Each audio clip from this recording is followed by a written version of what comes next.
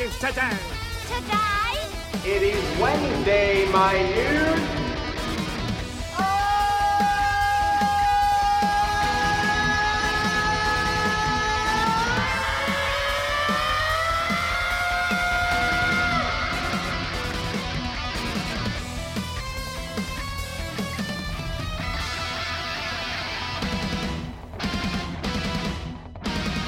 This is gonna be great! Hey everybody, good to see you. I did that last week. I said see you. I said, but I don't see you, but I do. It's a weird thing. I don't want to make it a thing because I don't actually. I mean, I'm doing this ahead of time. Yeah, I'm doing this in a studio room thing. Anyways, I want to get right into what I want to talk about today. And I'm going to start with this. I've done a number of worship nights in my life. Here in South Carolina, I've done some. In Michigan, and Missouri, and Illinois, and Minnesota, all over the place. And in those worship nights, there was a lot of planning that went into them. As a matter of fact, I have plans for worship nights that I haven't even put on yet. I just have ideas and stuff. So I've got a lot of time and effort into those. I take a lot of time to think through worship sets. I think about the audio, the video, the transitions, making sure there's times to pray, songs that are popular for whichever body or church that I'm in front of so that they can join in with me singing, all sorts of stuff. And I've never just thrown anything together last minute. Well, actually I did. I did a small group worship night at my house for our small group a couple years ago. And it was fun, but turns out we all got COVID. So instead of a worship night, it was pretty much just a super spreader event. Good stuff. See, that's what happens when you don't plan. You just throw something together, you get struck down. The point is, I plan worship nights or whatever event that I'm going to be putting on well in advance. For the most part, standard stuff. Not shocking, no big revelations here. Planning is good.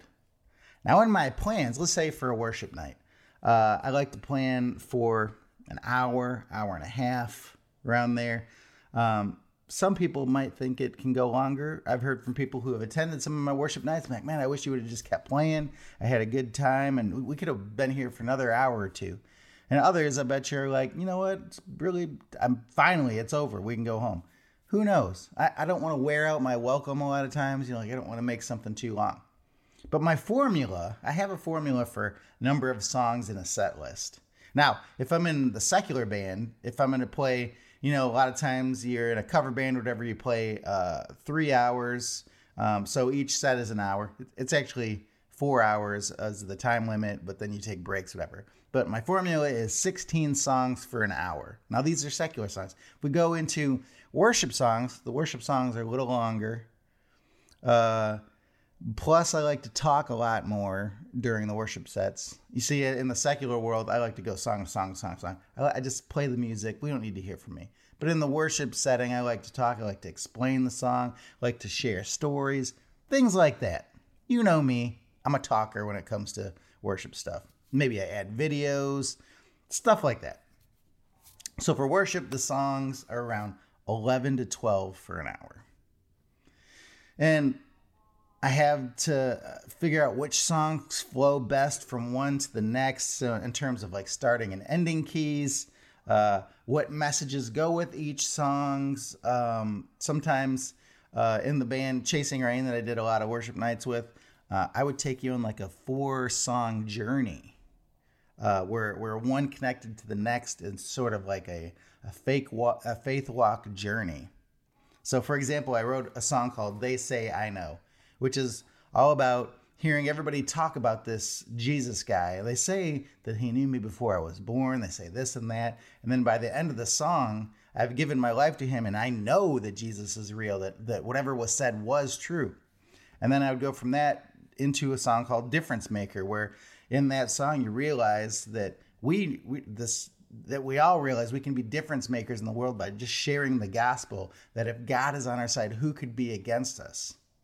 Then I transition into the song called Overwhelmed, or even a How Great Thou Art, where you see and realize the greatness of God in just everything around us and the way that he's moving in our lives and through every second throughout the day, that you are overwhelmed and how great he is.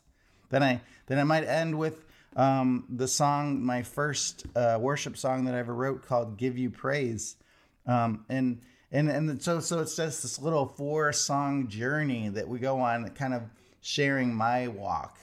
And why do I do that? Because it relates to whoever is listening. I think we all have similar stories. Maybe not the writing the song at the end, but we all have a similar path where we've heard about this Jesus. Is he real? We investigate. We come to faith. We start sharing the gospel. All that kind of thing. So it kind of connects with my audience, and it kind of builds it up that worship night. Same, but the moral of the story is planning, and more planning. And that goes for events that we've had that I've helped run, is planning. So why am I talking about planning so much? Well, here's why. To make anything happen that's good, most likely it has to be planned, right? Right. For me, the idea of planning, the experience that I have in planning events and worship nights, is a big reason why when I hear people question the validity or realness of the revival going on at Asbury, I think planning. So if you're not up on things or have been living under a rock for the past few weeks, the Asbury revival started February 8th after a 10 a.m. chapel service, when a group of about 20 students and the worship team said they felt prompted by the Holy Spirit to continue to worship past the end of chapel service. And according to one of the students, a few hours later, the president of the seminary sent an email to the students encouraging them to visit the chapel to join the 20 students on what he described as an outpouring of the Holy Spirit. And apparently 200 students arrived for worship at the chapel soon after, and it's been nonstop ever since. Now, first of all, we see right there, it wasn't planned. It was just 20 students and the worship team decided to just keep going. So there's one thing there. Secondly, here's another move of God right here. We're talking about young adults that would rather be sleeping. I know my 16-year-old doesn't like to get out of bed until 11, 12 o'clock. So this is at 10 o'clock. There's to get everybody to come, 200 students show up. And they're like, man, I'm tired. I'm just going to go back to sleep. That's amazing. Oh, and also, this is not just happening at Asbury. There's other revivals that sprouted out from this at Samford University, Lee University, Cedarville University, all of which have been going on for days. And those revivals aren't getting the publicity of the Asbury one, but I assure you it is happening. But regarding the doubt, because there's been a lot of doubt on this, and I've seen it online. I recently saw some comments from people that I know on Facebook questioning if this revival was real, and it kind of rubbed me the wrong way. While neither of them said it was fake or not a real revival, they both have doubts and questioned it. And I'm just like, come on, man. Then I went down this rabbit hole on YouTube and found a bunch of people, pastors, Christians, elders, who all say stuff like this. Okay, so I'm going to give you a bunch of different quotes from people. If this was a real revival, the testimonies would be better in terms of talking about Jesus. Or, I've watched hundreds of videos of the revival and I still haven't seen any clips showing a clear preaching of the gospel. Of course, that isn't evidence that people aren't preaching the gospel. Doubt. Similar post was, even the sermon that started it all was not heresy, but it really wasn't a gospel message. Only time will tell if this is a real revival. More doubt. For myself, I still feel hesitant endorsing this event simply because of the responses that a lot of the people are giving for the reason of going. So he's like, they're saying they're going there for the wrong reasons. People see a revival, they see something happening where God is at work and they want to be a part of it. And you're like, why do you want to go? It's annoying. But that particular post that he said, I'm going to read it again because it's funny. For myself, I still feel hesitant to endorse this event simply because of the responses that a lot of people are giving for the reason for going. And then that comment got a response that made me laugh, and it said, well, I'm sure it'll be a real move of God once you endorse it. Can't wait. To which someone else commented, LOL, the endorsing did it for me too. I'm sure that God has been waiting to hear approval of man with two salute emojis. It's good stuff. Then one student there said, unfortunately, I have first account experience in conversations with people who are attending and speaking on the greatness of revival who are actively living in sin. I mean, that comment right there. Aren't we all living in sin? Some form, like we're all sinful creatures. The answer is yes. But aren't the ones actively living in sin the ones we're trying to reach? I mean, that is the whole point of this. We're supposed to share the gospel, to reach every corner of the earth, to baptize, to make disciples. The people who don't know Jesus, we need to tell them about it. People who are actively living in sin, that's who we're going for. And then someone said, because of the seemingly little or no gospel preaching, the female pastors, the disorderly and charismatic chaos, I'm inclined to say, no, this is not a revival. The disorderly and charismatic chaos. Wow. Well, that reminds me of Acts 2. So Acts 2, 1-4, it said, when the day of Pentecost came, they were all together in one place. Suddenly, a sound like a blowing of a violent wind came from heaven and filled the whole house they were sitting. They saw what seemed to be tongues of fire and separated and came to the rest on each of them. All of them were filled with the Holy Spirit and began speaking in other tongues as the Spirit enabled them. Now, this is probably like the closest thing that we can get to like a revival type of situation in the Bible. A revival isn't even a biblical term, really. But, so all these people were in a room, tongues of fire came down, the Holy Spirit filled them, they were speaking in tongues, they could understand one another, all this stuff. And then in verse 13 we see, some, however, made fun of them and said, they've had too much wine. Then later we come to find out Peter's like, no, it's only 9 a.m. Come on, let's pump the brakes on the too much wine stuff. But right here, something happened. God moved. The Holy Spirit ascended. They came into all these people. Something amazing was happening there. And some naysayers were there saying they're drunk. They didn't believe it. It's classic, just like what's happening now. There have been reports during these services, these testimonies, the worship at Asbury, that there have been people speaking in tongues, that there have been people prophesying, that there have been people casting demons out. And this is what is also being called as chaos. That's the chaos, the charismatic chaos. But aren't all those things gifts of the Holy Spirit? Pretty sure they are. But too many Christians out there, things have to be done a particular way for it to be real. Christians, we are our own worst enemies. I mean, a lot of times it's always the Christians who are coming down on the other Christians. It's a lot. And it's sickening. We want the Holy Spirit to be active in our lives and to usher people into the kingdom of God. All Christians want that. He's always working, but we cannot or we shouldn't expect to order him to do something even with our best intentions. God's will is not ours, and we should not expect to understand his ways. We must approach the Lord with reverent awe and with expectancy, not expectations, as if we can tell the Lord what to do. He is sovereign, and what we can expect is he will do whatever brings him glory. See, we want to put him in a box. We need you to do it this way. We need to have this message like this. We need to have it like this for you to move and do that like that. If we see anything that's out of order, then it's not going to be real and we're not going to believe it. That's really what's happening right now. And it irritates me so much to see Christians going after other Christians. Can we let a worship service that's been going on for 10 plus days just happen? Without casting doubt, without throwing accusations? And the answer seemingly is a big no. And there's times when we see something that's happening that is wrong, right?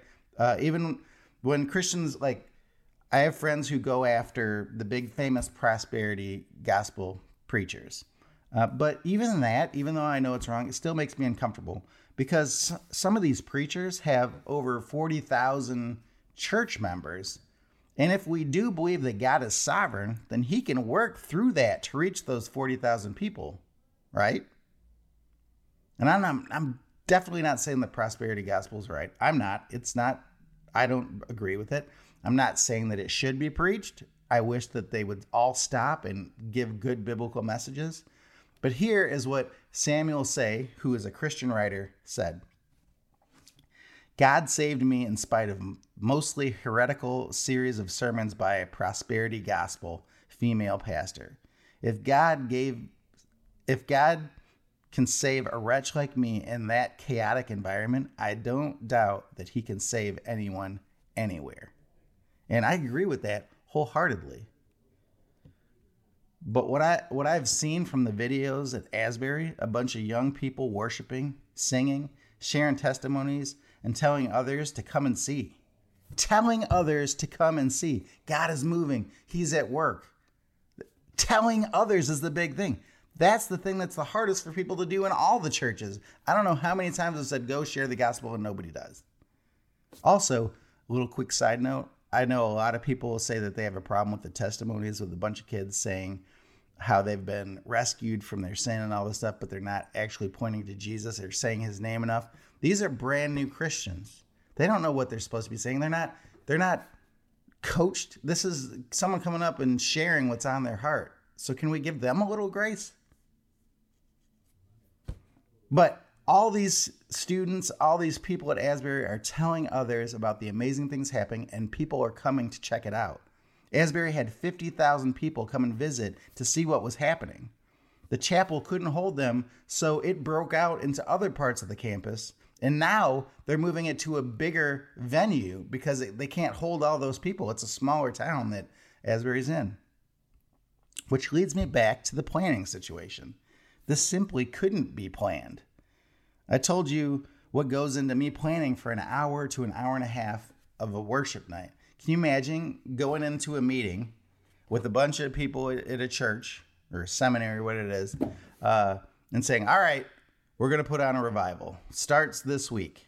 And then there'd be a lot of people, okay, how long are we going to plan this for? Indefinitely. There's no end date. We're just going to go with it. How do you plan for that? You need a lot of resources. You need volunteers. You need worship. You need different preaching. There's a whole lot of stuff that'll go into it to go 24/7 for 10 plus days, 14 days, for a month. Who knows what? You just simply can't plan it. So the planning is one big reason why I absolutely believe that this can only be a work of God, because nothing was planned. It couldn't be. And if you disagree and you're like, nah, I could plan a revival, then I would love to see you do it and see you even get 2 weeks into a nonstop worship revival thing. I know before I came here at Point North, they did, I think it was a couple of years, they did a revival, but in sense of there was planned out for Monday through Friday. I think it was like 6 to 8. There'd be a message, maybe some worship like that, but that was it. There was never a plan to go 24/7, never stop, and all that. Now, if that happened, it would have only been a work of God, because it would have him be making a way for us to continue going on. But it didn't happen because it was planned, and it couldn't have been. So bottom line, something special is happening, and I'm excited about it. At Asbury and the other campuses, God is moving, and I love it. Oh, and here's another cool thing about it. I saw a clip from Tucker Carlson on Fox News, who said they planned to cover the revival, and they were told not to come because they didn't want it to be a political thing. And not only was that cool, but it was cool that Fox said, all right, because usually a news organization is going to go to wherever most eyes are going to. So they want the ratings and all that, but they decided not to. There's so many things about this revival that is amazing that I'm excited about. And I hope that it continues. And instead of us Christians criticizing and casting doubt, we should be joining in. We should be worshiping with them and doing all we can to support it. So that's kind of my take on it today. Not that it really matters in the whole scheme of things, but thought I would share. So you guys have a great week. See you next Sunday. Not next Sunday. Next Wednesday. Now we're good. Bye.